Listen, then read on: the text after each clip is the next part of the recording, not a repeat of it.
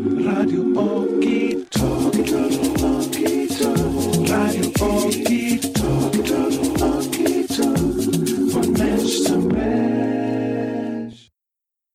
Welcome to Team Rabbit Hole Edition 167, Kabbalah with Leticia Macias. Whether it's education Kabbalah or that permaculture life, this fiery Leo knows a thing or two about a thing or two. Join the team as we explore this Loka Vida. Welcome. Hi. How's it going? Great. I know it's been, I think, the third or fourth attempt to get you on here between schedules and just different things. We haven't been able to get you on, so I'm glad we did that. Before we jump into the talk, this episode is going to be the Temperance card. I don't know how into tarot you are, but that's the 167 reduces to 14, which is Temperance. It says, I am astonished by the beauty of life in all of its facets.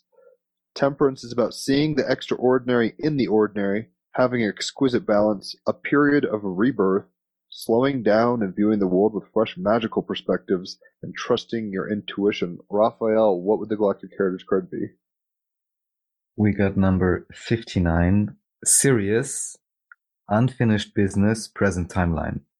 The ancient Sirius believed that they left some things unfinished. Mostly this has to do with the evolution of the human race.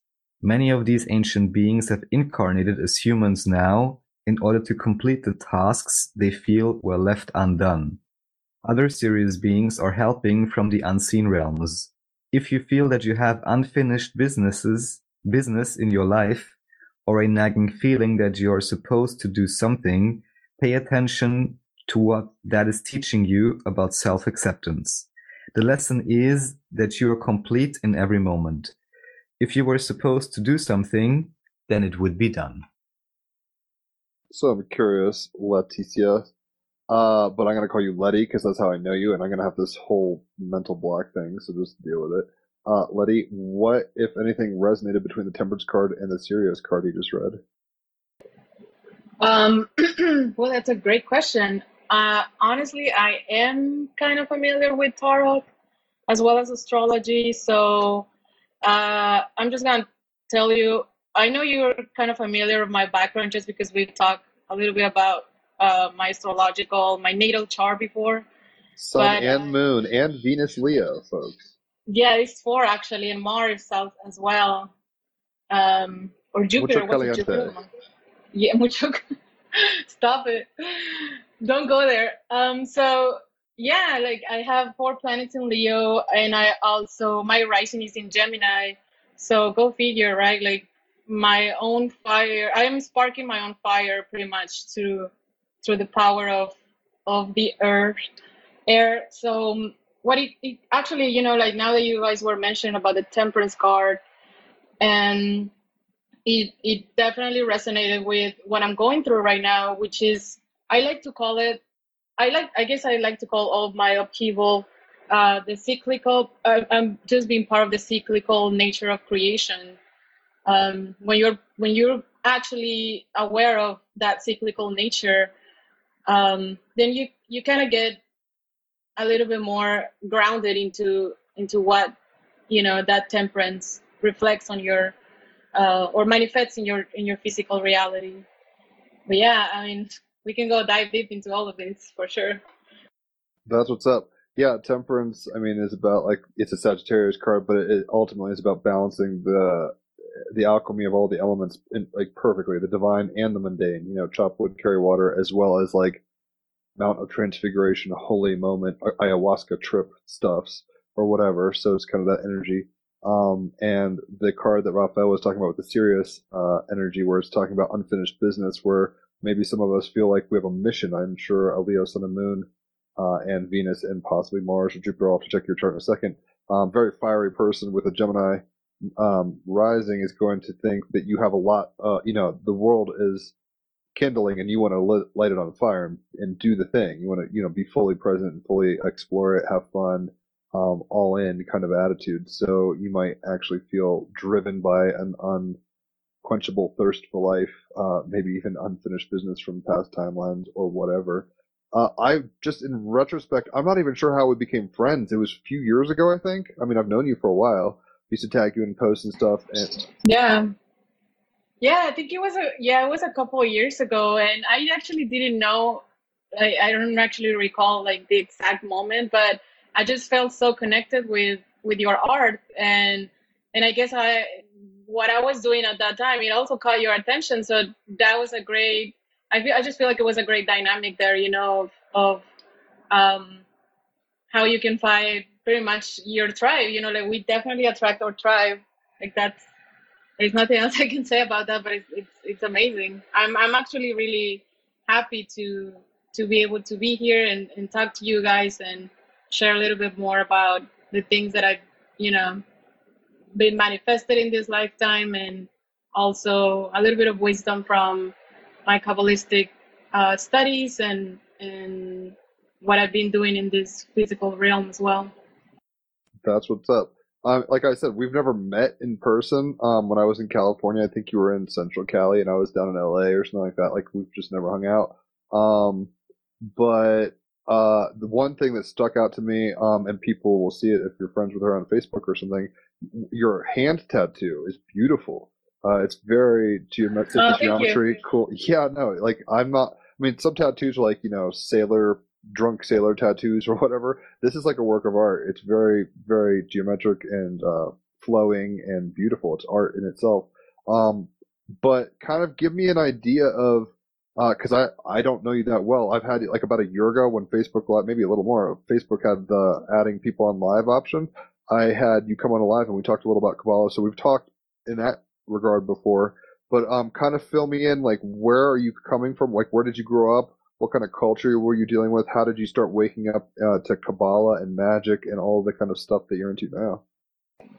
So that's actually, well, that's a big question, honestly, but it wasn't until recently that I became like fully aware of my potential here in this earth, and part of it was to understand my history, right? And my history, my obviously generational karmic cycles and baggage and all of that shit. Sorry for my French. You Excuse can me cuss for my all you French. want for the record. Okay, great, amazing. Now I feel more comfortable. So yeah, so I grew up I was born in California, but I was raised in Mexico, in Baja specifically, which is not actually the typical Mexican culture that you see on television or in the news. Even if you just do a small travel to Tijuana or Ensenada, you're just gonna see that is way different than the actual South cultural, heavy culturally submerged indigenous, traditions that exist in Mexico. So I'm saying this just because it will give you a clear understanding that how disconnected we are from our actual culture or actual heritage. We don't even, people here in Baja, we don't share the same culinary, activities either. I grew up in a town where it was founded by Chinese people. So all of our downtown is actually, like Chinese pagodas, Chinese architecture, and Chinese designs. And our cuisine is like Chinese Mexican food, which is like how we are Just like briefly, internationally known. if you don't Yeah. mind me interrupting, can I ask how is that even possibly historically that the Chinese have founded that town? Oh, sure. It actually happened during I think it was the Cold War or some of those, civil wars that, just in general, obviously, that the Chinese were, I think it was the time they building the infrastructure, like the transportation infrastructure through the United States. So I don't know if you recall, but the Asian population was a type of population who was targeted as the more the people were definitely racist against them. Like there was so much racism against like the Asian American culture at that time. So they had to migrate to different states because of that racial injustice happening. One of the places that they found here was Baja. I think at that time they found so much richness, like so much natural richness, and they saw the potential of being right next to United States. So because Mexico during those years, during that period of time, Mexico wasn't, it still didn't populate the whole country. So it was pretty, like Baja was pretty abandoned, at that time, even though it was still part of Mexico, but there wasn't many people here. So I think that they just found a great place to be at, and they saw the potential that it had economically and socially for them. And plus, I'll say, like, without fear of any consequence of this, but like honestly, like Mexicans and like Latino culture, we are racist among us, but we're not racist among other people, and this is something that happens. So they never felt like out of the place at all here. They pretty much established the first economic development in the old, pretty much part of the borderline between Mexico and United States. And from time to they started, obviously it was so good for them because they also didn't have to deal with any cultural and traditional and any other restriction, or they weren't like suffering through the disadvantages that they had in their own country or in United States. So it was kind of like a freedom place. They felt definitely like that freedom that they never experienced before here, in many levels. So yeah, like like I come from, I pretty much grew up here. I was like the typical black sheep of the family, or not typical, but kind of. My family was, or still is, like hardcore traditional. If I can translate it into a political party that you will understand in United States, it will be like hardcore traditional Republicans. So obviously Catholic religion had a profound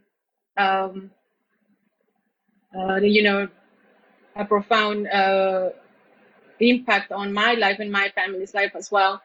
But since one of the things that, it's funny because one of the things that my mom, when she started talking about me when I was little, she usually says this story of like the first time that I actually complete like a one sentence word coming out of my mouth was something of like, she said that I was like 1 year and a half. And she said that I said, I look at myself in the mirror as a baby and I said to myself, I am me, and she was like, Aww. what? And then I look at her and I was like, yeah, I am me, like I recognize my own individuality at that early age. She was elementary school teacher at that time, so she didn't took it as the way like I guess most parents would take it, or like parents who have experience with kids, I don't know, like within the creative process of it. She took it as completely like, oh my god, like she's too smart, or like she's just gonna be hell for me because she's gonna require a lot of work, and I don't know, like she Possessed by a the right demon. way. Yeah, kind of, and like she's kind of like the Antichrist, I guess. And it wasn't too far away from reality, because during my I think it was like 5 years old when I started.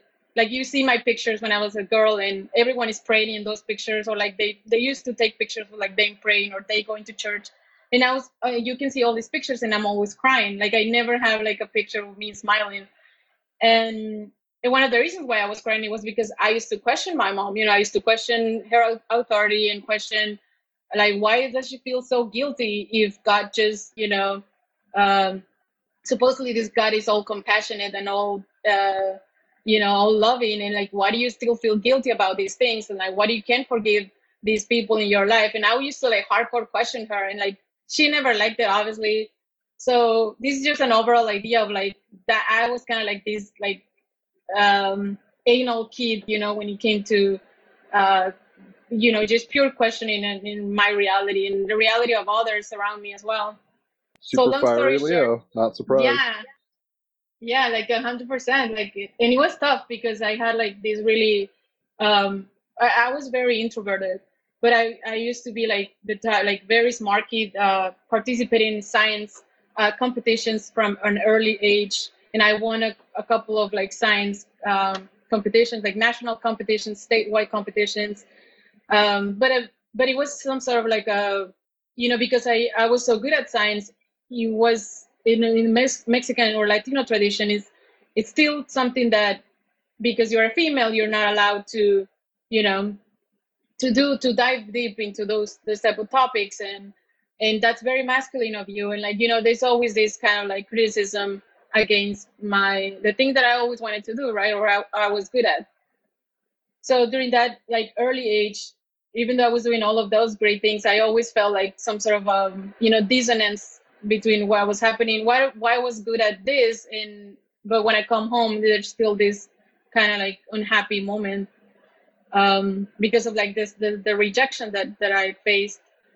But it wasn't too like, it didn't take too long from when I started, you know, when I was a teenager, that I found something that completely changed my life, which was it's called There Is a Different, you know, like I said, like I was very like into my books and stuff, like book smart. Your Mercury is in Virgo, so this isn't surprising. Yeah, exactly. And so I found about I don't know if you ever heard of the term of like anarchism and syndicalism. So it's I don't really know how to translate it. Yeah. So when I start finding about like all these different ways of people relating to the world, and all these different, you know, ideals and utopian worlds, and how like different economic systems are possible, like how change is possible, and like the only thing that is required from you is to just change your perspective. And like I was so fascinated by it that I fully submerged into those ideologies, and I started participating in underground anarchist groups in Latin America. And when I had, you know, I was, even since I'm so close to the border with the United States, like it's so easy for us to just, you know, like to go shopping there, or like to go travel there and then come back home. So I started noticing that the way the internet works in the United States and then in Mexico is way different. You know, in Latin America, we don't have as much restrictions or regulations as you guys do. There's a little bit more freedom since like I said, like, you know, we're a third world country. So even though we get like all these amazing technologies, we don't have the economic incentives to develop like the infrastructure and to understand the laws and regulations that come behind those things, you know, like the consequences, the social consequences, the economic consequences of all of this, whether it's positive or negative. So because of that lack of pretty much, you know, internet infrastructure, there were so many like extreme, like you have no idea how many of these underground groups they still exist, you know, here in Mexico and Latin America, and they're all connected. Like I'm just talking about them in general, like I not want to put anyone to yeah. What kind of other countries were you going to? I first, like the first travel that I made, besides going to Disneyland, that I hated so much when I was like 9 years old with one of my aunts. I think she liked Disneyland. I didn't actually like it, but she just took me as a, you know, I guess favor or whatever. But like the first real trip that I made was to Mexico City. And in Mexico City, I don't know if you guys ever been there, but there is a huge punk and hardcore scene of all of these underground movements, because there was a period in the 70s where in Mexico we have the contraculture, which is a, you know, movement that obviously is not part of the status quo of society. And we got a lot of great luminaires. One of them, his name is Alejandro Jodorowsky. Oh yeah, Holy Mountain. We've had an episode on that. Yeah, so this guy, yeah, I mean, I don't want to go too much into his bio, but like, you know, he's a psychotherapist and he works with tarot and all of that. So during that time, he was so big here in Mexico. He became so big just because he was so anti, you know, the Catholic, not only the religion, but the institution itself, you know, and what it meant to be Catholic. And he was always put into a different lens of, you know, like, he was kind of like relating to the Mexican people, but at the same time, it's like, look at where you're going. Look what are we? What are the things that we're lacking in this movement. But yeah, long story short, I went to Mexico City, and then I got to meet a lot I'm of pretty people. sure that's where Holy Mountain Yeah, was filmed. yeah, yes, it was. And then we have Holy Mountain, then we have the other ones that El are Topo. Fando y Luis or Sando y Luis, yeah. And there is a couple of, there's another one that's called como que La Sangre de Mi Padre or something like that, where he falls in love with his mom and he talks all about the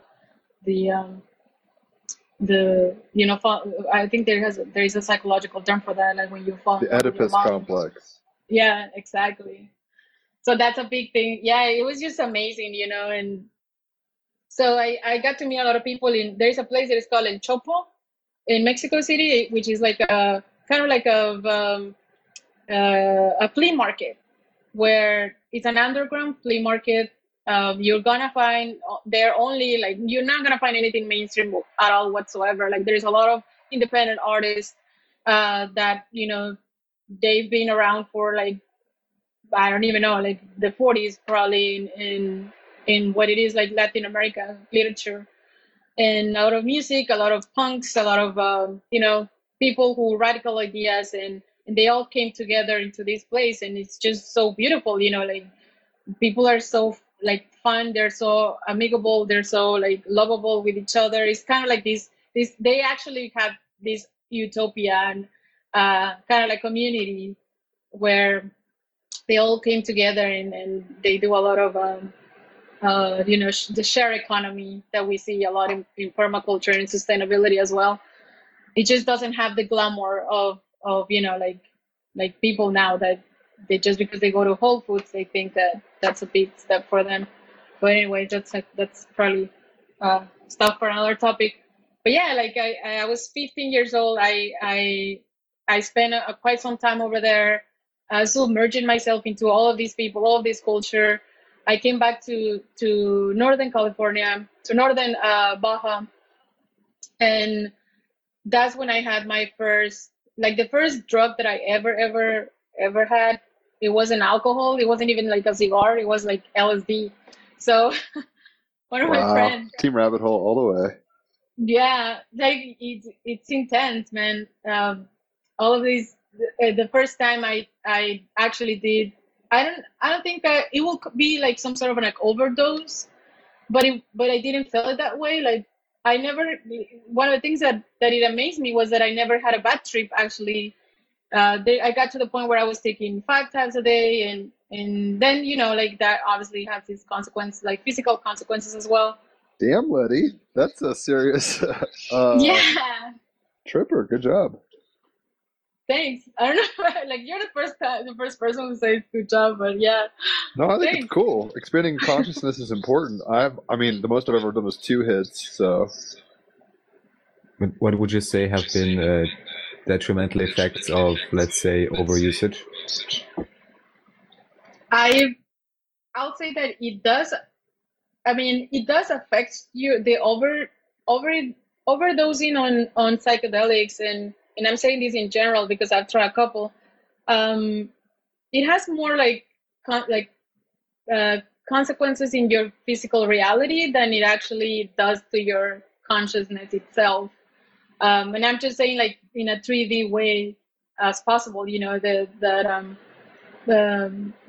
physique, the way your nutrition levels, the way that you're not maybe there's a couple of, like, biochemical imbalance. There is a biochemical imbalance actually that occurs when you are overdosing too much, right? Like, obviously it has a great potential for your mind, expanding your mind, but at the same time, like, I mean, we're still physical beings, and that's one of the things that kind of affects you in the long run. But yeah, so I was just like going all the way there, and at that time I didn't look like the typical Mexican girl who goes to school and goes to church on Sundays. Like, in high school I had a mohawk, and it was like probably like if you open your hand and you put one hand above the other one, it was that long, and I had shaved my sides. I was definitely like this radical chick that came from, this like religious, like very hardcore religious family. Obviously, like I think that says a lot for itself. Like my family was never happy about that, because you can see my cousins, you can see the people around me, and they were like the typical pretty girls, and well, it was just not my path. Um, and plus, like I was very submerged into the things that I always liked to do and to know.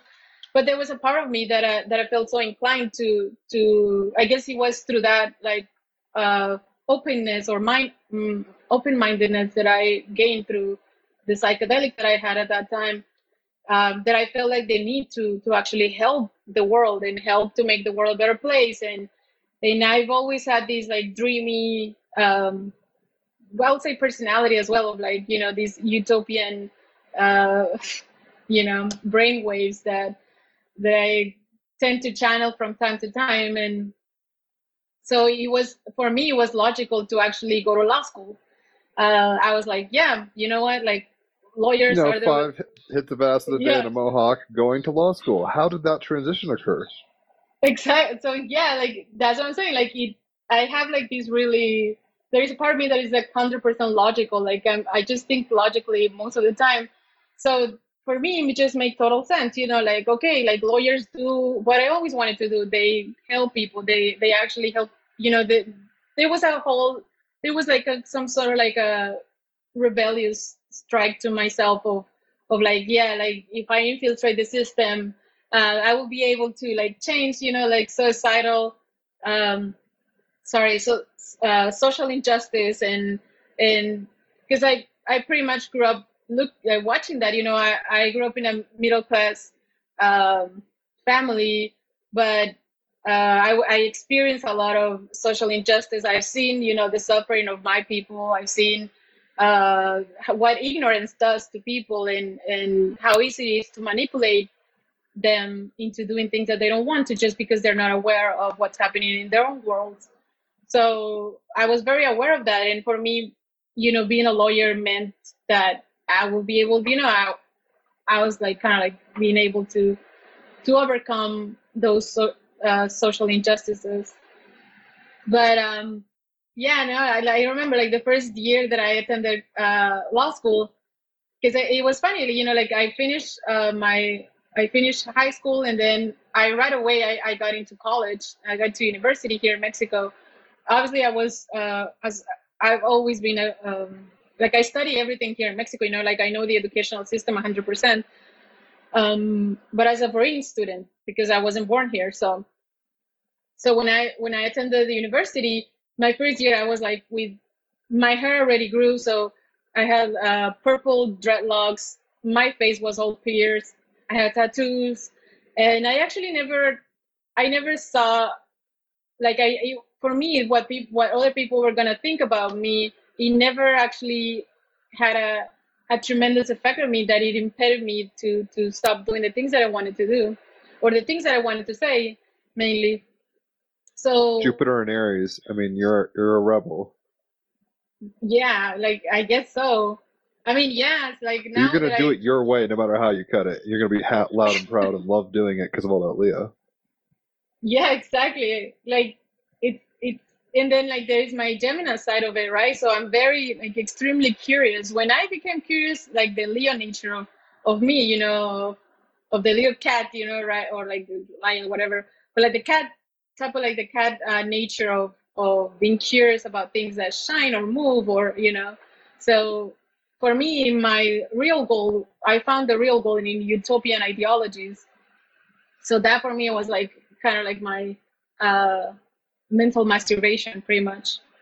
So when I went to the university, I got the first year, second year, third year, and I was a fucking great student. Like my professors, or some of them, kind of like they had this type of like behavior towards me, that they seemed that they hated me, but in reality, always after the class, they will like congratulate me, because they will say things of like, we need more lawyers that are in touch with their convictions rather than with money.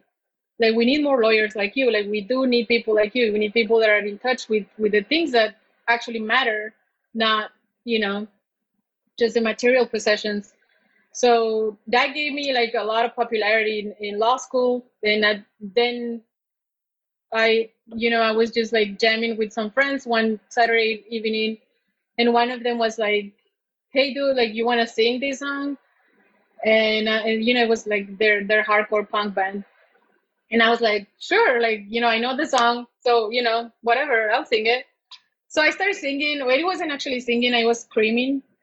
So I started screaming my lungs out, and then like a week later, I was like the singer of this like hardcore punk band while attending law school. What was the name of the band?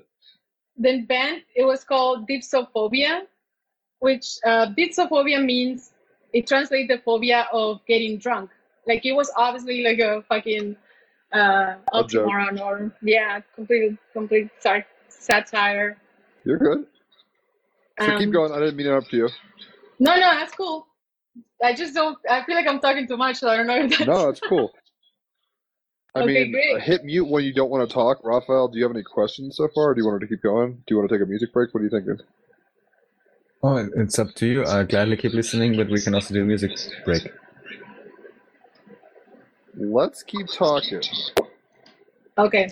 I was So gonna keep get going. to the College. Yeah, let's so you kicked it. Mercury and Virgo, kicking ass, being a good student. What happens next? Yeah, so I like a week later I became like this singer from this hardcore punk band here in Baja. And my thing at that time, because I was all the experiences that I lived before like prior to my I was 20 years old. I'm talking about 13 years ago. I was 20 years old, and I was like my second year of law school. I was the singer of this hardcore punk band, and I wasn't not only singing, but I was actually writing the lyrics. So most of my lyrics were pretty much vocalizing all the social injustices that I live, the inhumane treatment that we live here in these third world countries, and all the negligence that exists within the healthcare system. Real shit. So that real shit, for me, it was just like a form of expressing myself. But I guess people liked it so much that we had shows. We had to tour to LA. We have tourings to San Diego, also Tijuana, and here in Baja as well.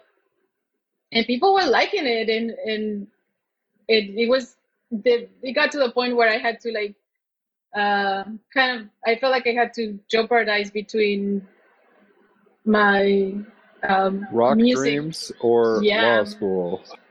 Yeah, exactly.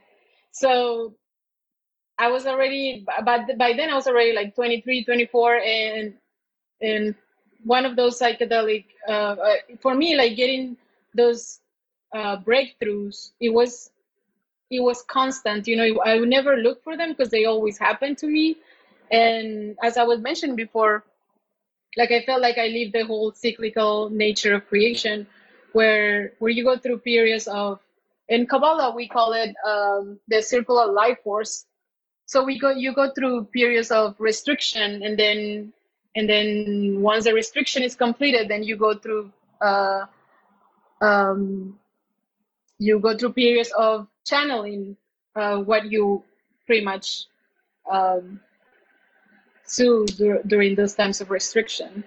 So I lived through that. I lived without being actually fully conscious of it. Like I lived through all of that of restricting myself in certain areas, of not letting my convictions to be polluted with the mainstream mentality. And at the same time, I was able to channel all those artistic creations and all that creativity that I infused, my work with. But then it got to the point where it just didn't make sense anymore. And it happens to me, it happens from time to time. And, as the nature of creation. And I would give you some sort of like an analogy. Like, it's like when you're in love with someone, you cannot expect to be in love all the time, fully 100% in love all the time, right? Like that would be crazy. Like there's periods where you're in love, then there's other periods where but yeah, like things get a little bit quiet, and then you have to put a little bit more work, and then again, like what I'm trying to say is like you mature through your relationship that you have with your art. Dare we say you get tempered? Yeah, exactly. Yeah. Thanks. So yeah, like I got to the point where I was just like I was done with the system, because I worked for a government agency during the time that I was a student, where I saw a lot of fucked up shit, like I saw how the real society, not the society that you see on the media, not the society that you get to experience through your own social circles, but like the actual, the overall spectrum of like how much, the how big is the crisis is, like how big the crisis, not only environmentally but also like socially, like the real meat of this whole, like I guess if I could put it in simple words, I just got to see the void for what it was, and it wasn't pretty.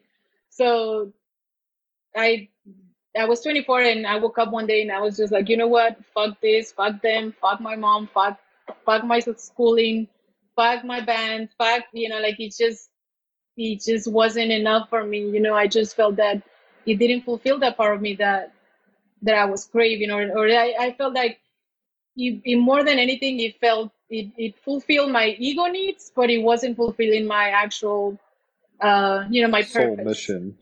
Yeah, exactly. Well, that's big of you to get over that hurdle, because I mean, I'm sure it would have been comfortable and easy just to be a rock star, doing the thing and not, you know what I mean? Like you could have settled. Oh yeah. Like many of my friends did, and many of them, they actually left their careers for the music. And even though like at that time, because we're all kind of immature, like I felt that it was a rush decision for them. They fully embraced it for what, like 2 years until the magic stopped. Like I said, like the nature of creation. So, and then the magic was gone, and then there were also like out of everything. They didn't have money to pay the rent. They didn't have money to, like, one of them were having kids, and some of them, and so how are you gonna pay a child support and like shit like that. So reality hit them very hardcore, and I'm not judging them. It's just that there is a point where you actually need to contemplate yourself in that lens, in that picture. You have to put your needs first as well, instead of just the high that you get from being out there. Right? I mean, in a sense, it's like you've got all this fire and then all this air, not just you, but your bandmates and all this stuff. And then at some point, they're like, we have to ground and be emotionally responsible and stuff like that. Yes, and not only responsible with the band itself, because that's another thing for itself.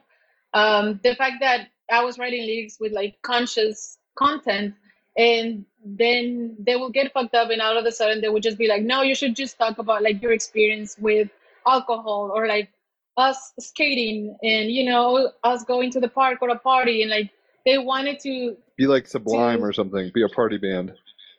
More than Sublime, there is I don't know if you know the hardcore scene at all, but like there's this band that is called Bad Brains. I've heard of them, yeah. Yeah, Bad Brains, they were the first band ever who actually played hardcore, but the funny part is that they are all African Americans, which is like a complete mindfuck for the people who are in that movement, because most of them are white, like, yeah, straight up white. So, but these guys were like, not only the energy, the passion, the persona, everything that they made of that band, but it was also the conscious lyrics. Like they were like straight up shamans. Like, if I can say it in a sense that it's something that it makes sense to me, like they were like straight up shamans for sure of their time. Like that's how Rage Against the Machine is to me. I mean, similar, not totally, but very political magic, where they'll rile you up in a certain way.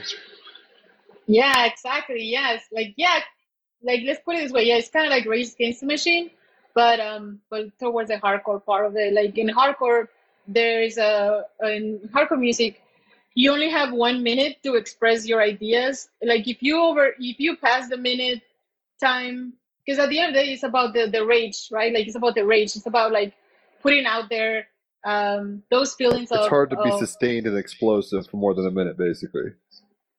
But okay, yeah. So in that minute, then you have to deliver a quality content, whether like that's the whole point of it, like to make people conscious in that minute. In most of these bands, like Bad Brains, Minor Threat, Black Flag, Black Flag, it moves a little bit toward the punk part of it because it's a little bit more, the lyrics are a little bit more longer, and like this is just the technical shit, obviously, but yeah, like then the what I'm saying is like, if for me it resonated to me if it had some sort of purpose or conscious content to what I was doing or to people around me were doing, and unfortunately they weren't, right? Like not even my band members. They were a little bit misogynist just because I guess that's well known within the rock, like any other rock and roll, how do you call that, like subdivision of the music, like Subculture. It's like it's hardcore. Yeah, I mean, that's the point. subculture. So like stuff like Slayer, even though that's more metal and stuff, it's like they tend to get pretty violent. Yeah, exactly. But then they all have these like misogynist part of it, where like if you're a female, then they don't actually see you as a female. They just see you as an object, like literally. But it's not like in a mainstream way. Like it's not about sexualizing you. It's more about like actually getting to the core of you. Like they see you as someone weak, right? And the fact that I was like the lead singer of this band and I was also the author, and like we were getting acclaim and all of that, it definitely creates some sort of a negative perception of myself towards like my band members. Like what I'm saying is like they never liked that, they never liked that I was getting the attention, and also the fact that I was a girl, in a movement that is overly populated by male. If only you could have told them that you were a Leo, Sun, and Moon, and Mercury and Venus and Mars, and they would have just understood that you're going to be the rock star with the Jupiter Aries. Let's take a quick music break, and when we come back, we'll talk about what you did after you kind of chose the school route, it seems, because you're not in a punk band no more. So we'll be right back. Raphael picked a song, so hopefully you enjoy. Yeah. Back to Team Rabbit Hole edition 167. Well, maybe you can tell I'm not much of a hardcore listener. I was going to say, that was the temperance of that 1 minute explosion of the hardcore. That was chill dub. I liked it, though, as far as dub goes. So, Letty, I'm kind of curious. How have you gotten into permaculture and Kabbalah? We'll get there, but, you started doing the school route. Keep going with that. Yeah, so that was a really nice song, by the way. That happened during that time, where I completely decided to disengage from my actual or normal reality and pretty much start shredding my old personalities and, become more in tune for the things that I actually wanted to do and the things that I actually wanted to feel and the things that I actually wanted to see around me. And I know I went to the education part of it, but that's pretty much my dad. I've been in school. I'm 33 years old, and this is the last year that I actually attended school. So I don't have that much of a social. Even though I'm a Leo and all that, and a Gemini rising, like I actually wasn't as social as other people that were. I always tend to myself, to my studies, to my curiosity than to actually be out there. And I guess that was another part of me, that it wasn't actually happy to be always around people when I actually didn't enjoy it as much. So when I decided to completely quit all of that lifestyle in general and my schooling as well, I just told my mom that because I was a U.S. citizen, then I just gonna pursue something in my home country. And that was a big stage in my life because of the fact that I was already 23, 24. Family and everyone expects you to be married at that age, and especially if you're a girl here, like you expected to have at least 2 or 3 kids. And for them seeing myself to go to the same route again, it wasn't as easy as it wasn't like as digestible for them at all. So I knew that I had to do it by myself and I had to start all over from scratch. But this time I was gonna make it real. I was gonna make it worth it, and I was gonna make it awesome for myself. So yeah, I did. I started attending community college because in law school we had to learn foreign language. English is not required because we don't have the same judicial system. So it's not even the same. Anyways, yeah, that's history. But yeah, so my second language it was actually German. Um, and Oh, then I really? had to, yeah. So you and So Raphael could actually chat in German, and I have no clue what you're talking about. Sprechen Sie Deutsch? yeah, no, like honestly, like I kind of lost it because I didn't have anyone to actually practice with. Um, and then again, it was during the time that I pretty much changed my life course. So yeah, I mean, I just it was something that happened, and then I had to start pretty much from scratch. Like I had to start from attending these ESL classes and start from the bottom. So She might this not is like hanging out with actually, people, but she is popular, clearly. yeah, kind of, yeah. Um, so this is actually my 5th year speaking English, and I know it's not like the best, but I'm getting there. It's good So practice. You're doing great. Better than my Spanish. No hablo. I was in Ecuador for 3 months and I didn't speak a fucking word, and that was really hard because I had Google Translate, and I would just show these kids that I was smoking weed with and drinking with and stuff, and be like we'd have small talk, and they would practice their English with me, but I couldn't. I mean, I never got the hang of Spanish. that's cool. Yeah, Spanish is not that hard if you learn the actual like the correct way, like the proper Spanish. But if you learn informal Spanish, then you're completely lost. Because we have like we use a lot of like weird adjectives for everything. We tend to describe the world in like it's kind of messy, honestly. 'Cause it's not like the best. But yeah, like if you learn like the proper Spanish, the formal Spanish, then it will be so much easier for you. Word. I'm actually teaching myself Japanese right now, so maybe Spanish next after that.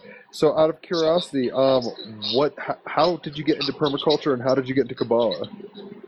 So when I came to United States again in California, I learned English, and then I had to decide for a new major, right? Like because I left law school, so I pretty much decided to study plant sciences because I always felt deeply connected to nature. I feel more connected to nature than on plants, more not animals or insects, but like plants itself, than actual humans. So it just made a lot of sense to me, and I started from there. I started studying plant sciences, and it just became like second nature to me that I was already doing taking like biochemistry classes even within the first 2 years of learning English because it was just fascinated. So I met a couple people just because I'm the type of person that like if you meet me on the street, like I will totally tell you about my passions and like I will never shut up for that. I wouldn't hide myself for anything. So I would, just talk to random people, and then out of the sudden, I find myself like applying for this scholarship from the Permaculture Institute of Australia, and not even a day after, like I got accepted, and that's when I started studying, and I became a certified permaculture designer within my first 2 years of learning English and also my schooling. So that was like a big achievement for me. It definitely changed my life, and it changed the outlook of the things that I wanted to see in this world manifested. And as soon as I got certified, I began teaching, giving presentations, conferences, and workshops in the United States and Mexico, within obviously close to the borderline between United States and Mexico, about anything from recycling, composting, plant nutrition, plant biodynamics, plant biochemistry, soil science, anything that I could ever get myself into, and I will give them in Spanish and English.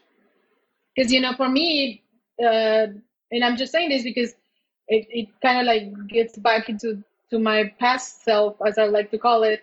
But I just found myself into doing something that it actually had I think even more profound impact than what law school could provide me, was the fact that I was able to not only help people understand a little bit better the science of nature, or the science behind our physical world, but also how can you benefit from it, and how can you at the same time have a symbiotic relationship with the environment around you. So that was like a big thing for me, and from then, like, it just it exploded like out of nowhere. Like, I was making a lot of money just by giving workshops, and like I'm not the type of person who will like charge people as much, especially because I know the economic situation of people here in the other side of the border, but also because I wanted people to feel more attracted to it than just thinking about in terms of monetary investment. But anyways, so I make a lot of money of it, but it's funny because I guess it just relates to the Kabbalah part of it, but like the money that I was getting from my financial aid, because I live with my mom, so I wasn't actually paying rent or anything. So the money that I was getting from my financial aid, all of it I invested into my art, like to actually get the tools that I needed to keep moving forward with, like providing the equipment that they need if they want to take a workshop with me. And not even 6 months passed where I was already in the newspaper here. It was like a big, I was in the front page of the newspaper here in Baja. That's what's up, was Leo. Making them big waves. Yeah, like it's just something that I never thought about it as my own personal gain. It was more about, if I can share with more people, then this is the way to go. And then I also got invited to a couple of radio talks from the universities here in Baja, like different state universities. And I guess what people liked it the most was the fact that I was in that, and it was just because of the feedback that I received. It was because even though I look kind of hippie in their eyes, like I wasn't talking hippie shit for them, like I was talking like real science. I was talking about real content of things that it wasn't easy. It wasn't easy for the opposition to get away with it and just be like undermining my work. Does that make sense? Totally, yeah. I mean, the package might look, radical, but you have a brain, so you used it. Yeah, so it's funny because the people who were against my work, it wasn't like regular people, it was the fucking government, 8 months into after I got certified, I began this environmental justice group where I just called, one of my conferences, I make a call of attention of, just putting it out there that having a regenerative system within one of the lowest income communities that you can ever in Baja, like it will be we will have like so much impact than what could ever have in our own lives, like in our own house, because of those people. Since we have like a manufacturing companies here, like most of the industries are manufacturing companies coming from Europe, coming from Canada and United States. We have geothermal plants, and all the energy that we produce goes directly to United States, San Diego, LA, Canada. Like it's crazy shit here, and how much the earth has been abused in the borderline between United States and Mexico. Like, so I put the awareness, the eye out in public for all of them, and yeah, like it wasn't. It didn't take too long where like 12 young professionals wanted to participate in this project, And long story short, we couldn't finalize the project because of the government opposition that I found. At that time there was there was like the election for this government position. Like there's gonna be a switch of political parties. There's one that is called PAN, which translates to bread, but in reality is PAN. And then the other one that is called PRI, and this is like the more hardcore conservative party that it's kind of like translate to like actually like Republican type of thing. So there was going to be a transition from one to the other, and it was funny because my work was getting so much attention from the public that they kind of wanted to just out of nowhere like contact me and take pictures with me and saying as if they were actually the ones funding my work, and like if they were the ones actually doing this for the community instead of looking at it as an isolated and independent event. So it They became were kind of stealing creepy. your thunder, you mean?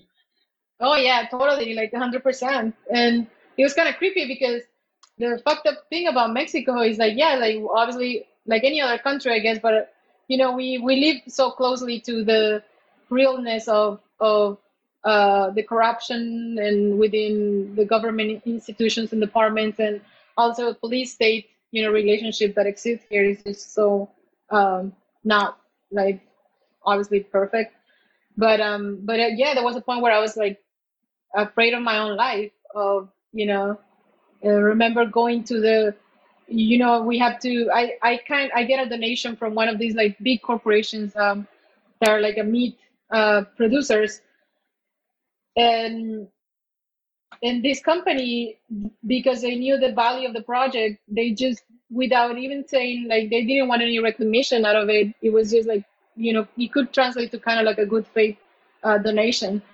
They donated kind of almost like 500 pounds of fertilized soil, and it was like a big thing for our project because we actually needed this enriched soil. But it was funny because during that tumultuous situation, you see the police picking up the soil or picking up the bags, and you also I got to even see with my own eyes like police members ripping out the trees that were like newly planted, and it was so devastating to actually like experience that. But it was part of everything, I guess. It was part of how things, the journey that I experienced there. But yeah, like most of my projects are like, I start after that project, it gave me the platform to talk to even internationally. I was invited to this permacultural convergence in San Diego, and my topic, and that's a topic that I am actually very fluent in, is the arid permaculture and arid landscapes, because we live in a desert area. So that's pretty much the type of permaculture that I specialize in or with. Like how to have a regenerative system in a fucking desert, right? Where water, there's water scarcity, there is nutrition scarcity as well, and nutrition deficiency, and how you can have like an actual voluptuous and diverse ecological system in a fucking desert. What's the secret?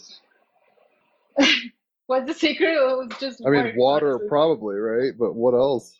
Yeah, it's mainly, if you want me to summarize it, that like in 2 sentences, I would say like water retention or humidity retention, and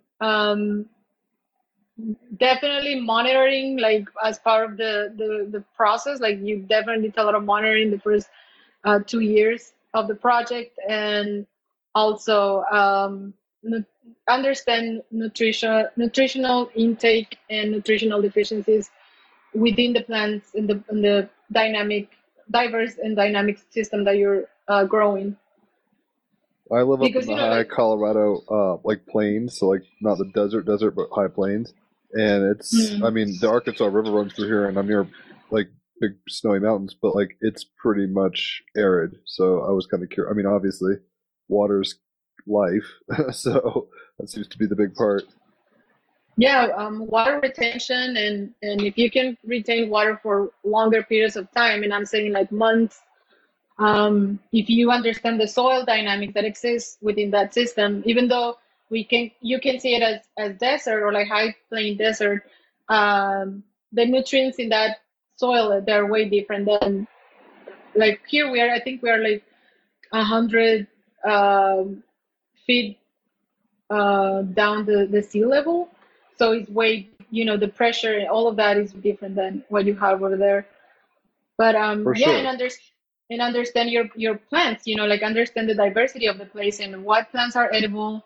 Obviously, you're not gonna have a peach tree over there, like, and that's another thing. You have to adjust to your biocultural um, conditions of the specific place that we're talking about. And that was, it was funny because that's when I start realizing, what I'm trying to say is that I look at it with the scientific lens, but then as I start working with the systems and like with people, and understand the all the dynamic that exists within humans and nature, I start seeing that that it is not so much about you having food in your nearby, or close to you, but it's more about understanding that it's a cultural shift that it has to exist within yourself, of understanding that not because your system or your ecological system looks dead to your own eyes, it means that it's actually dead, or not because it looks sad or whatever. Like people put all these human adjectives to nature, which shouldn't be that way. But like more than anything was like the shift of consciousness in people of like, hey, like you can actually get nutritious fruit from these plants, and yeah, it might not be a fucking apple that comes from Ecuador, or a banana that comes from Costa Rica, but you can get these other type of fruits and like these other type of vegetables, and they're also very nutritious to your own health.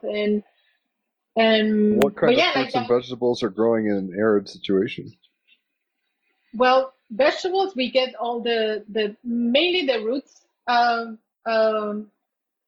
species, such as onions and um, sweet potatoes, and like all these different type of I think they're called, I forgot the name, but like um, yeah, I forgot the name of it right All now. good. So like subterranean kind of things like carrots, onions, Yeah, potatoes. carrots, like watermelon as well, melons, and vegetables. If you have to learn the whole system, like the nature, the cycle of like the seasons, um, and understand that like early during the year, like obviously when it's a little bit cooler, you can plant different types of herbs and vegetables. And since we live in a hard desert, meaning that we only have two weathers here. Like our summers are for about 125 degrees, and our winters are like way, way, way, way colder. But it's like dry cold. We have no humidity whatsoever in any of those seasons. So it's like this radical, like during the day we have, right now we are 118 right now, like right now that I'm talking to you, and at night it's just gonna be like around 75, 70, 69 degrees. So it's like this huge pretty much transition that exists in temperature, and you have to have some sort of like a controlled environment for your plants and your system to actually Like flourish. the temperance card, that you got to bring that balance in. So I'm kind of curious, Rafael, do you have any kind of questions about any of that before I jump into Kabbalah? Well, permaculture is always a great topic. Maybe let's, if you can mute yourself just briefly. Thank you. Yeah, permaculture is always great. I'm thinking of Majid Abdelaziz, who's been doing quite a few shows in German. I believe he's French speaking, what he does. I sent you the link, Leticia. His company name or project name is called Desert Greening. And while certainly, specific plans and so on, just like you outlined, is very much vital. I remember also talking with Samuel Barnes about this idea, like if you have even a completely, in a sense, devastated or dysfunctional region, all you do is you send like a group of indigenous there, maybe like 30 or 40. And within a generation, the whole area is new. Or we know the other stories of individuals just planting trees. And if you're dedicated to that, an entire valley can change through the hands of very few. However, with Desert Greening, what they do is they actually use, as I understand, sphere harmonics and like Wilhelm Reich, I think Wilhelm is his name, Reich, so Reichian devices, let's say, which have to do, as I understand, with, basically collating metal rods in the proper way. One related term is called cloudbusters. So basically what you can do, and this may also again relate to the whole Tartaria angle with, these strange huge buildings, strange metal constructions. But anyhow, what you do is if you construct this properly, as I understand, is you can basically create clouds and rain at will, amplified through these kind of, mainly metal devices. Yeah. That there's this. I don't know if you mentioned him, but like this guy's name is Geoff Lawton, and he's one of the kind of like the creators of that type of movement. I think right now he's in Israel or one of those Middle Eastern countries where he pretty much built from rocks, like literally rocks, and like he works a lot with desertification, and like how to pretty much renovate all those systems as well. But yeah, like it's so permaculture is it's such a complex and like fascinating topic. But if you kind of look at from the above perspective, like if you understand the physics of the physical world, you understand the chemistry, the biophysics, the pretty much the biological function of like each organism, and you dive deep into the science part of it, it's fascinating. But then as more people are in contact with this movement, then you also see a different trends depending on the region that, like I said, like you have to adapt to your biocultural regions of the place. So if you're telling me that they're able to achieve something like that, then it just makes total sense, right? Like the cool thing about permaculture is that you cannot the root of it is the science, but then like it can mutate into this, depending on the part of the world that you are and you want to practice it, it mutates into this beautiful butterfly effect, right? Like of like literal diversification of these systems. And the one of the things that it sucks the most here in the United States is that as more people were aware during my time, obviously, like I'm talking about 2012, 2013, as more people became aware of, there were people aware of it, but like as more people became more conscious about this permaculture system, like what can we do to regenerate the world? Then they also kind of like wanted to incorporate the spiritual side of it, like their own side of it, their own spiritual meaning into permaculture. So we got a lot, like I think this is something that's happening. A lot of Christians and a lot of I don't have anything with religious people, but I'm just saying it like bluntly. We have a lot of Christians and evangelics and Methodists and like all these different random religions joining into the permaculture movement because for them they have a better understanding of like what nature is, because it was given to them by God in the Bible and this and that. So the stewardship angle, where they're like, we're stewards of the world, let's take care of it, and they have maybe an ethical concern and a moral obligation that maybe some people wouldn't have. That's what you're saying. Yeah, but yes, exactly. But at the same time, it got so bad that if you weren't attending their Oh, you were a devil worshiper if you weren't joining the church service. then you weren't a real permaculturist to their eyes. Like you aren't a real permaculturist if you're not attending the church service with them, if you're not making these prayers, and if you're not doing all these rituals. Because one of the things that and it's just part of like my own self, like one of the things that I'm most against, or like if I can be against something, that's the only thing, is like I'm not a fully believer of like, if I have to have all these rituals, and if I have to dress a certain way, and if I have to do certain things, like that's pretty much what I disengaged before. Like I didn't like the fact that if I wasn't wearing black, then the punk scene that I was part of, they weren't happy with me, and or like even It's like within conformity and dogmatism, kind of. It's like anybody, whether yeah, it's it is punks, rock scenes, or Christian everywhere. evangelicals. Yeah, like everyone. It seems they need a little temperance. It seems also that I'm realizing the unfinished business card was the other card. So it's like a lot of these Christians and people thought maybe there's unfinished business that we needed to do in terms of like bringing back the green stuff. But then people who have people who think they have to sell God to you. It's like an agenda, some unfinished business maybe in their mind. They're like, get them on board.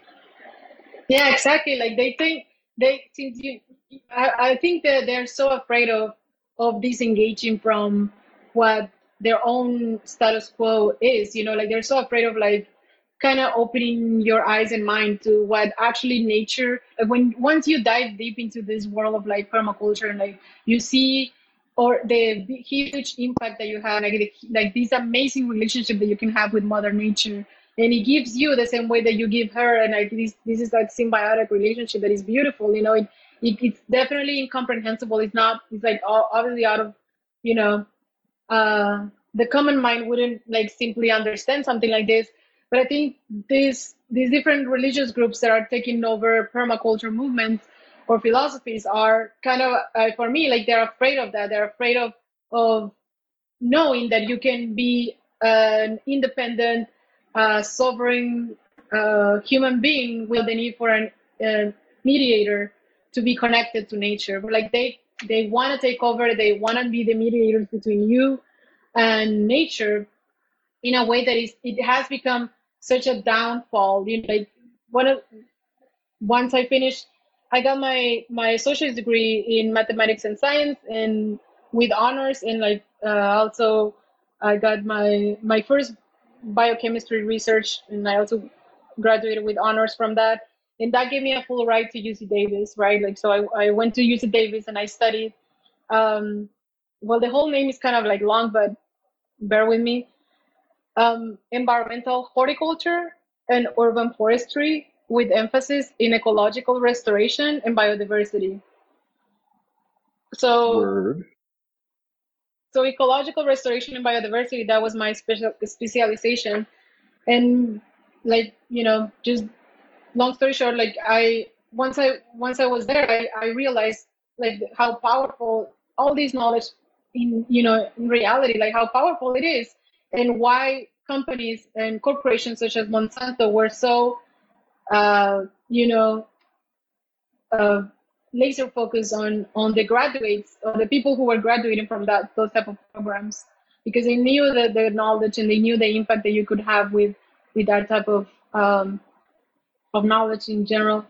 But yeah, like the sad, like, is that I just want to be a little bit more realistic when it comes to permaculture, because I know there might be people out there that you're just looking for something that to make this world a better place or whatever. But for me, it was kind of disappointing to experience this type of religious group that wanted to take over beautiful movements like permaculture, and there's, like I say, it's still happening. And for me, I always come with an objective mind. So once you're trying to divert me into believing into your fucking God, then for me to just care for the earth, then I just won't do it. I don't need an mediator I hear you. to do anything So, like that. quick question. I mean, you're into Kabbalah. How did you make that transition from being like very against, I guess, religion to something that's very Jewish in origin? Yeah, so the my experience with metaphysics and quantum physics and and energetics and biodynamic systems and all of that. Um, it has definitely been like 100% experiential. Nothing that I currently believe in is it hasn't actually been tested before in my own experience, obviously in my own journey. So this is kind of like my revelation, like how do you say that, like getting out of the closet type of moment, because um, well, most people, the people around me, they know my background. They know that I come from a really hardcore science background. So for them, listening or hearing me talking about energy, or hearing talking to me about, even spirituality, for them is like, it's just like, for the common mind, it doesn't make sense, right? And especially because I work with very conservative government agencies and departments, like the California Department of Conservation, UC Davis itself, and for the Department of Plant Sciences, and different state agencies, where any idea that diverts from what they are currently experiencing as the actual reality, it's wrong, or it's not something that you should even be talking about. But anyways, so through my life experience, and also through the knowledge that I've acquired through these years, uh, there was always this piece that it was missing, right? And after doing a lot of inner work, and I spent a lot of time with indigenous communities in Mexico as well. I travel a lot to the south of Mexico, to be connected a little bit more with my heritage, or whatever was left of my heritage. I start, noticing little patterns and noticing little things, and that, like I said, like I come from a very logical mindset and background, so it's not like, for me talking about this is not like a, like easy peasy or anything like that. But after, like, diving deep into my own heritage, into the different realities, the people that I've come in contact with, I start. That was probably like 9 years ago, where I just start connecting the dots, right? Like in the meantime of like me doing all of that and studying all of this, I was actually diving deep into the spiritual side of life, right? Because for me, Catholicism, it was so unfair to my family. It was so unfair to the way they perceive the world, and the fact that for them, they need to die in order for them to experience full pleasure and happiness. It was just fucking bullshit for me. And I was, my angry, or my kind of like rebellious side of myself was so against it, that I started diving deep into other different religions and cultures as well. Like, I've always been friends with people that are like Muslims, and I have a lot of Muslim friends, and I'm able to actually talk the same way that I'm talking to you with them, like without any like, just bluntly, I'll say, without no agenda behind or anything. And so we will come to like our own understanding of what spirituality really is, and like what it means to us. And it was funny because they also have science backgrounds. Some of them study in Stanford University. They're now neurobiologists, neuropsychologists, and that's the people that I was actually really surrounded by. And for all of us, it was just it's a big thing, like to come to that conclusion, or like to make it public, to actually state that yes, like this, we live in a freaking we're just pure consciousness. To appeal to metaphysics to a lot of scientistic types is kind of like a party foul. Is kind of what you're saying. So yeah, I hear you. Yes. It's like, or when the only time that you will hear in the scientific community, and just because I was part of it, like people talking about these things, was when we were all drunk, or when we were all high, or whatever. It wasn't never when we were like on our jobs, and like a normal setting. Like, that was a type of thing. It's still the type of thing that you won't actually be. Things are changing, obviously, but in the United States, and I'm saying this from the background that I come from, like, it's still a touchy subject, and you better watch your words, and you better like, not all the publishers and when you write a research paper, like not They'll all people will discriminate. want to. I mean, Yeah, that's the problem. exactly. We've had Rupert Sheldrake on the podcast, and he's kind of he's got a banned TED Talk, right? Rupert Sheldrake, and it's called like the 10 dogmas of science or something like that. I'm forgetting. I'll send you a link or something. But basically, science is fine and all, and I like science, and people should be open-minded to science and discoveries when it's coming from a pure place. But what starts happening is as much dogmatism and like agendas and stuff like that you were talking about with the Christians, like that starts happening in scientific communities. And if you don't agree with the main, contentions being proffered, you'll be witch hunted basically, or denied Yeah. funding or whatever. So it's problematic. Scientism is a problem. Yeah, exactly. Like I think, like I said, like any dogmatic perspective of the world, and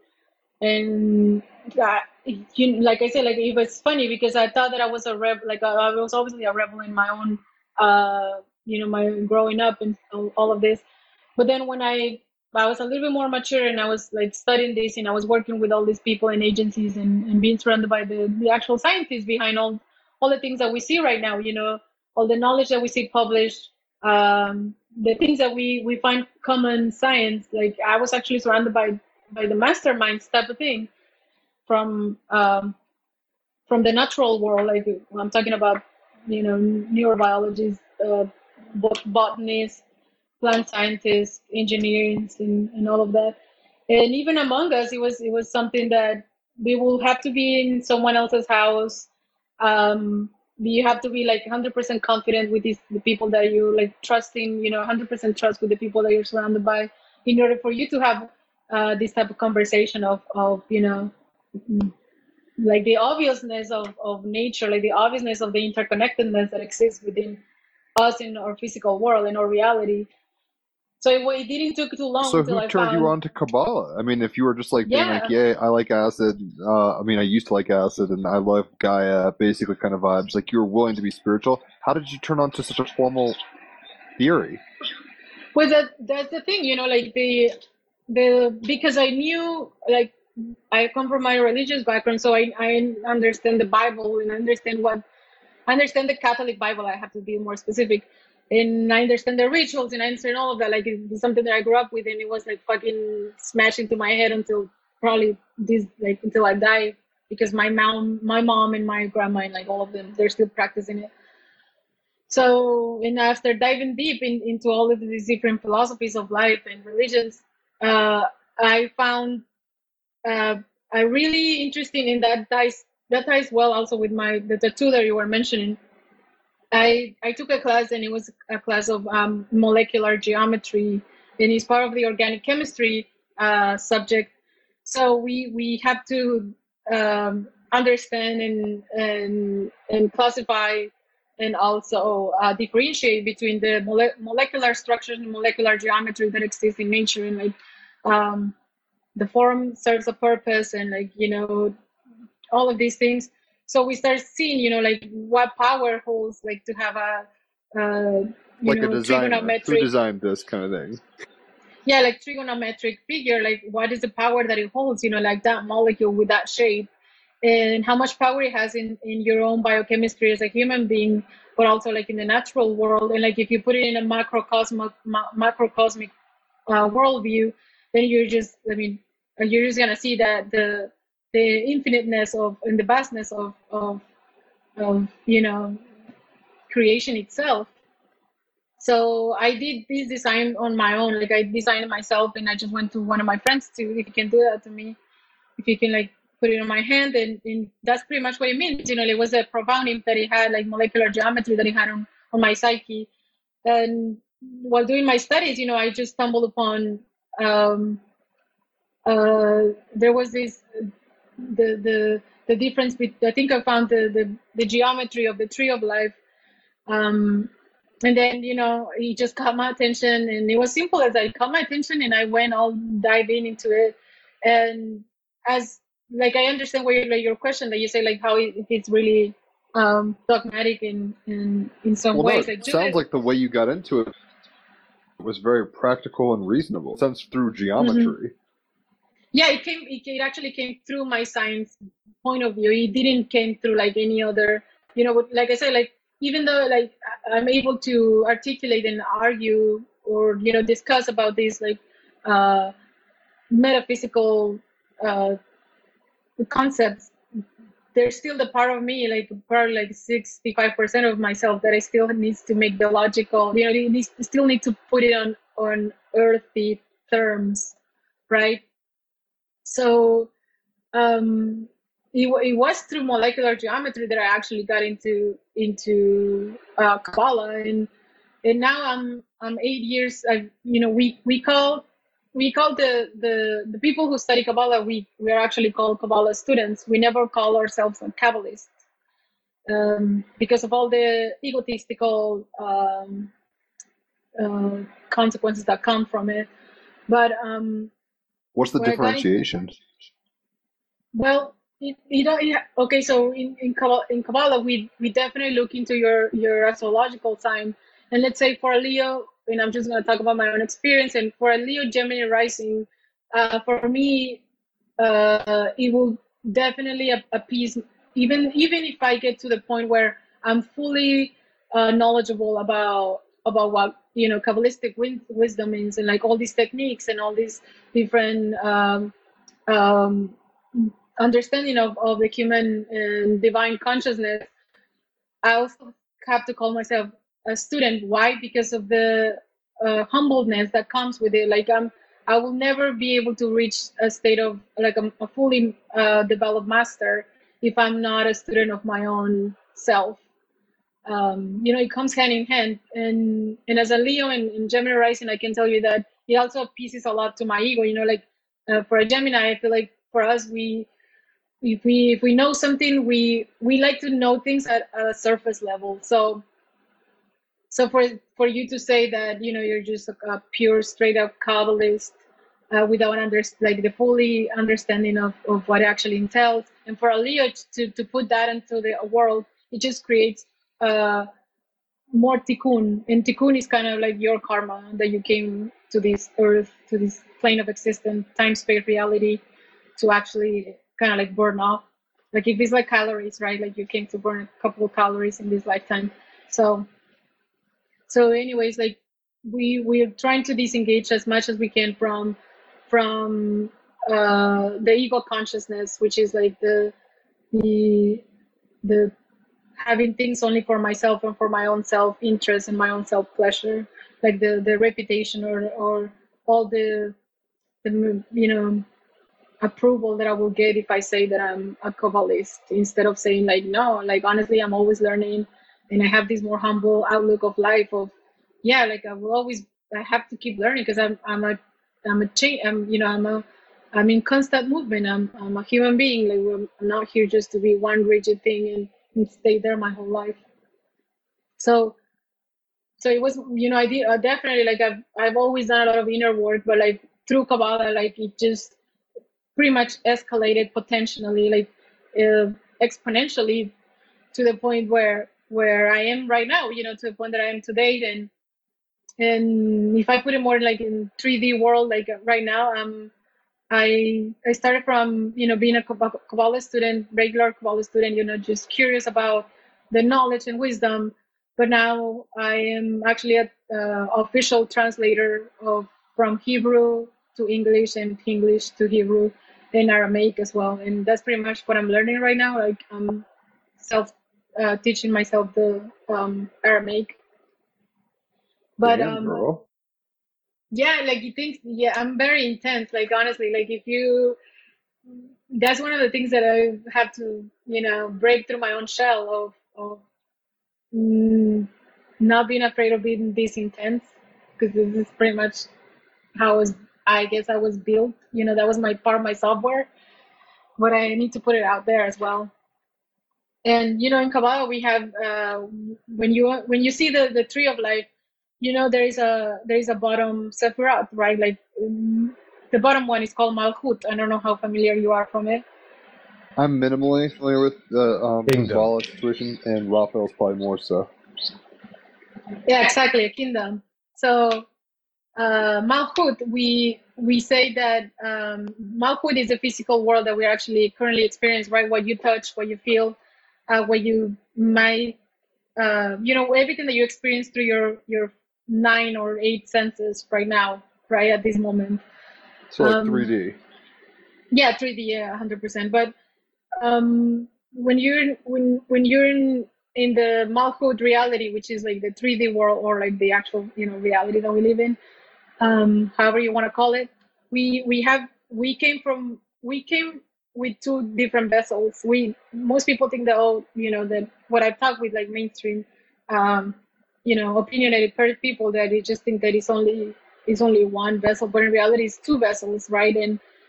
And the first vessel it's everything that you get from instant gratification, whether it is masturbating just because you want to, like, even mental, like, that's one thing that I always mention because it's so true, like mental masturbation, right? Because it's a big thing for me. Like, I'm so curious about everything that I can spend days and years and my whole lifetime in my head if I could, but I have to be a person from time to time, and a girl from other times too. Um so the instant gratification you get from that 3D world, it goes to your first vessel. And when we call, and this is just like basic terms, but it's like kind of like the platform, like the foundation of Kabbalistic wisdom, is that when you're able to restrict those first instincts that you get from the 3D world, then the energy goes up to your second vessel, which is the one that is connected directly to the second separat, which is Tiferet. So in order for you to elevate your consciousness, and I guess I don't know, I'm kind of lost right now in my conversation, but I'm just explaining these terms. No, fluff up. You're Um, going good. What would, Raphael, do you know what Tiferet is if the kingdom was Malkut? Beauty. Cool. yeah, so Tiferet is beauty, I believe. It's right in the middle. Sephira number 6. yes, that's correct. So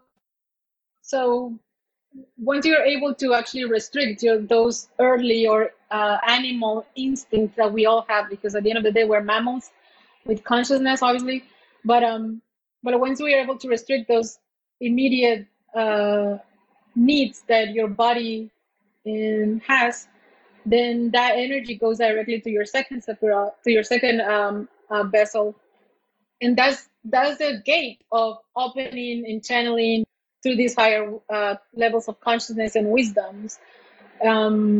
So yeah, like that was the cool thing about Kabbalah, and I guess that's why I'm still with it and I relate so much to it, and I'm still like a student still. For a decade, that's a long time. Yeah. And I can tell you that there is two different ways to see Kabbalah. There is two different ways to practice it, and one of them is through the logical mind, which is, yes, like once you, the people who are completely, they're not. If you study Kabbalah coming from a Jewish tradition, like if you're Israeli and then you were born Jewish, and then you start studying Kabbalah, then that's a whole completely different route than someone who has no background in the Jewish traditions itself. So the beauty of Kabbalistic wisdom is that it doesn't matter, it doesn't matter wherever you're coming from and like what's your background, or whatever the fuck you want to dress, if you want to be naked the whole day, or if you want to have like whatever, like really it doesn't, they don't have this dogmatic view of It's not so culturally bound. yeah, or socially bound, like totally, like we are so disengaged from the 3D world that we just see it as if it was like, and I see it as a scientist, right? Like and it's funny because that's my whole point of view anyways, but like is my kind of like experiential field of where I formulate my own hypotheses, I formulate my own theories, and then I go to the 3D world to experience and to actually test those different philosophies and ideas and levels of consciousness. And it's just so fun, like then life became so fun to me, like a fucking playground. Really, for a Leo, it's like you win the lottery ticket, because then because then you see this 3D world as what it actually is. Like everything is so connected and it's so put in place to you for you to actually elevate your consciousness to your divine purpose. And another thing that actually resonated to me, like in this Kabbalistic wisdom, was the fact that normal, like being normal, or anything that is like it comes with the term normal, it just means chaos in the language of the Kabbalist. And it's just so it's so subversive, yet very elegantly put it, because it's so subtle but like so subversive at the same time. And that's pretty much my trajectory for how I went from like science into Kabbalistic understanding of reality. And yes, like I'm not like, if you ever get to meet in person, like you're just gonna feel, I don't know, like I've always get like these comments of I'm not saying I'm special at all, like, but totally the opposite. Like I'm very normal, like I actually look very normal, and I really like the nitty gritty stuff, like of manifesting the things that I want to see out there. And so far I've manifested great things as well. And now I'm going for my big transition now of like this. I don't want to sound like apathetic, but this pandemic brought a lot of blessings to me. And and part of it was the not only the transformation of my human consciousness that I've experienced before, but also when I'm able to actually be the creator behind this whole movie, and put into reality the things that I do want to see out there. And one of them is like I'm actually I'm getting my project management certification, and I'm fully submerged into the sustainability field. I've recently became a corporate social responsibility practitioner, and that's the way that I've been pretty much manifesting, out there. Like I've been able to create this small or big, I don't know, I could never measure it, but like these big ripple effects of my creation, my past creation. So now I'm ready for I've been preparing for like the big one, because I do see that I have hope, and that's one thing that it's what I've experienced with the people around me, that they're very anxious, they're very depressed for not understanding what this ride means, or what this ride means for them individually or on a collective level. But I think this wave is bringing hope for the type of, or like for the people like me who are striving for something bigger than themselves, for sure. Well, props. And I think it sounds like you found, I mean, I'm sure Raphael totally digs your worldview. And it's nothing against our last episode, but it felt a little more paranoid and unsure. And it's nice to hear people who are confidently walking through reality, being co-creative powers, enjoying the ride, so to speak. So huzzah and props to you for that. Raphael, did you have anything you kind of want to say in response to what she kind of just said? I feel like it resonates with where you're at anyway, so I'm sure you just concur more or less. Very well. As you said, Leticia, you're a Kabbalah student, so obviously you know what's up, What can I say? And obviously it's great to see how you can combine those things. It seems to me, especially in all realms, but especially in this like permaculture thing, it's a lot to do with networking. Even I know a few individuals like engaged in similar type activities, and I'm really just looking forward of, things like permaculture, open source ecology, all of these things to come together, the people that resonate on that proper vibe, to find the others and in a sense, just make it happen and create a new paradigm, not just within the spirit, but also truly, in terms of food sovereignty, edible forests, all of these things where really, all it would take probably is like 1, 2, 3 years or growing cycles, and we could completely restore, transform the planet, whatever we wish, create it in a way that there's literally like abundant food everywhere.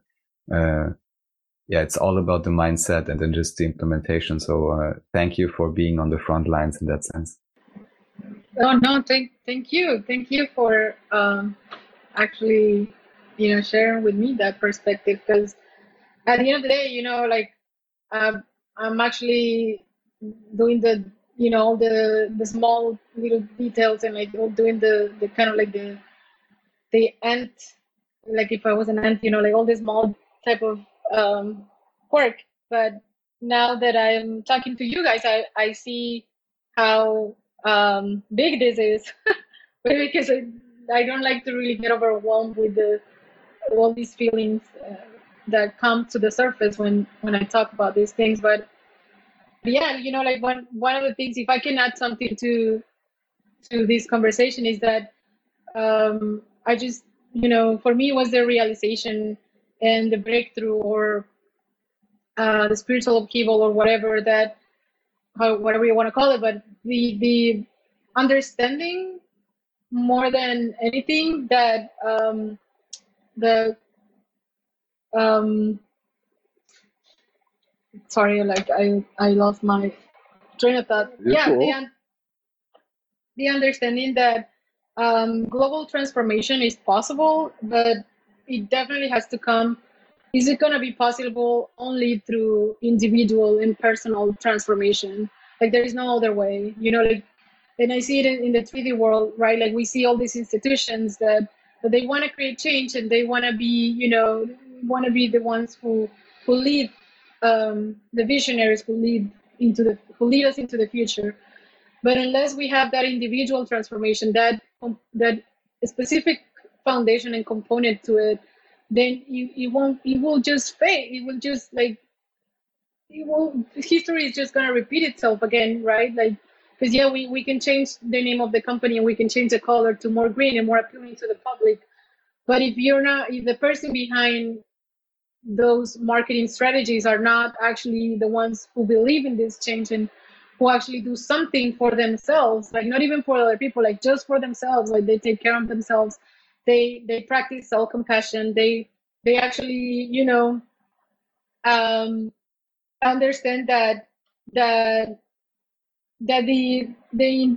knowledge itself is not enough. Like you actually have to feel yourself through. You have to feel your way through, or I don't know how to say that. Yeah, like you have to feel your way through it. Like you can learn all these concepts and all these new philosophies, but unless you feel your way through it, like unless you actually go through the experience of vulnerability, and like I said, self-compassion, and killing the dictator inside of your head, that's the only way that we will able to actually achieve that global transformation that we're so much in desperate need of.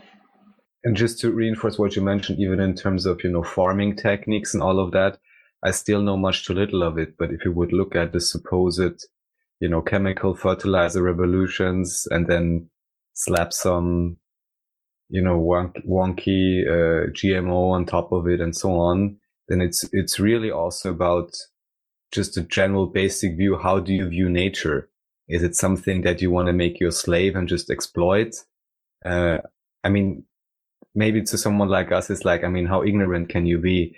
But it's really amazing that these kind of structures also negatively, from what I understand, especially the farmers, not just in Africa, but also in Europe, I guess in America it's just the same, are actually some of those that are under the most pressure, especially if they do it the now called conventional way, in terms of the access they have to seeds, in terms of how they can farm, how many machines they need, what regulations they have. Even what I mentioned with open source ecology, a tractor now is like, I don't know, 150K or something like this. And you can't even repair the software nor the hardware yourself. It's all super expensive. Or you could get an open source tractor with the same capacity for 35K, and you can repair it yourself. That's like just a technical thing. And maybe we don't even need tractors if you really do it smart. But that's just one example that, especially when we talk about ecology and then farming and food production, I think it's it's so tightly related to your own state of consciousness that, of course, many may easily be missing that.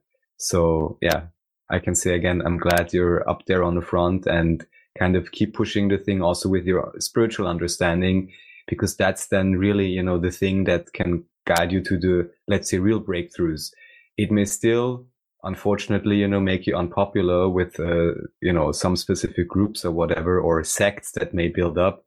But, you know, staying true to the path, I think, you know, I don't need to tell you this. You're going to do that anyways, but I think it's great. Highly appreciate it. Oh, thank you. Yeah, it's interesting. You know, once I'm able to grasp a little bit of air out of my own bubble, I start seeing the type of opposition that I get now. You know, and it's just so like I look at them just because I'm not even curious, but I'm just like, you know, like I want to understand, why are you opposing to me? Like, well, there's not even a reasonable or, you know, well funded research that you can have to actually oppose to my own work. But it's weird. Like humans, I love humans. I love me as a human, and I love how can we get so distracted from our own path by obeying these like petty feelings. Like we're slaves to our own feelings, and which is again, you know, it's like or natural instinctive mammiferous and, you know, nature that it's just, I don't know, it's just so funny. Like like I'm, like I said, not really too much into but I guess I have to learn and understand that my path is not like any other one person. Like obviously their path is obviously not my path either. But I also have to appreciate my own path and embracing it, because I was never taught that, you know, like from where I come from, there was always opposition, not only from my own family members, but also my friends and boyfriends and, you know, people that I have come in contact with. And now I take that opposition as a ladder, you know, to fuel my own visions and to continue doing the work that I do, because at the end of the day, someone's got to do it, right? So why not me? That's what's up. Letty, you're cool as fuck. I knew your Team Rabbit Hole, and I really do appreciate you kind of telling us your story. It's fascinating. I knew a little about you because I've seen pictures of you in the punk band and stuff like that. So I have seen you with a shaved mohawk or whatever singing. But you've had an interesting, I think Temperance card is perfect. Yeah, you've had extremes on both sides. You kind of come at, you know, you're tempering the religious and spiritual with the scientific. You're being, a very unique individual while being humble and kind of practical. So it seems like a very apropos card for this episode. Raphael, were you going to say something? No, just kind of reiterating what I read about 2 episodes ago with Occult Priestess. You know, there's just a few references that keep coming up for me. One of them is Vasily Kandinsky about the spiritual and art, and he's talking about the movement of the triangle. And he just says that, you know, in each segment of the pyramid, there's always those artists and visionaries, and what they're providing, whichever level they're on, is actually the food for the next lower section. But the issue is, of course, those in the lower sections, they potentially are even ignorant that higher sections exist. And similarly to what you mentioned, even just starting with the whole, you know, hardcore thing and maybe not really fitting in there or having, in a sense, higher values. And then, of course, the same may occur again in too many organizations, institutional, of course, but then potentially even kind of apparently new groups springing up or becoming interested, as you mentioned, about the dogmatism then with permaculture. But once, you know, you've reached a level of understanding such as you did, and in a sense, of course, I can resonate with that. You just have to keep pushing on. And I don't need to tell you this, but just to confirm it, you know, regardless of what anyone else is saying or whether that's then popular or the new group is coming, maybe it gets on a movement. Because we had, you know, those individuals even in talks here that, you know, they joined, for example, the Green Party, or they were really into environmentalism until they figured out that the organization that was supposedly so strong and big, or the party to support that, actually wasn't doing the right thing at all. So it seems to me, especially in this quite, illusory world, it really takes a lot of discernment to really filter that all out, not get stuck in dogmatism, not get stuck in whatever may appear popular for a moment, because I very much see, in a sense, the switch, or in a way the end, the light at the end of the tunnel, just in the sense that the energy on the planet in general is shifting. But until that has occurred completely, it's really up to individual discernment in terms of, what is right, what do I have to do, with whom to cooperate, what are the ideas to push. And in relation to Kandinsky, I just want to say that oftentimes it's the very unpopular things, so those at the top, that are actually leading the charge. But just like with famous artists, and don't think this will be the case in this case, but just saying it may take some time until a larger segment of the population has even reached a level of understanding and consciousness to be able to contemplate, integrate, and be, in a sense, fed by that, more rarefied energy, food, or perspective, if you can catch my drift.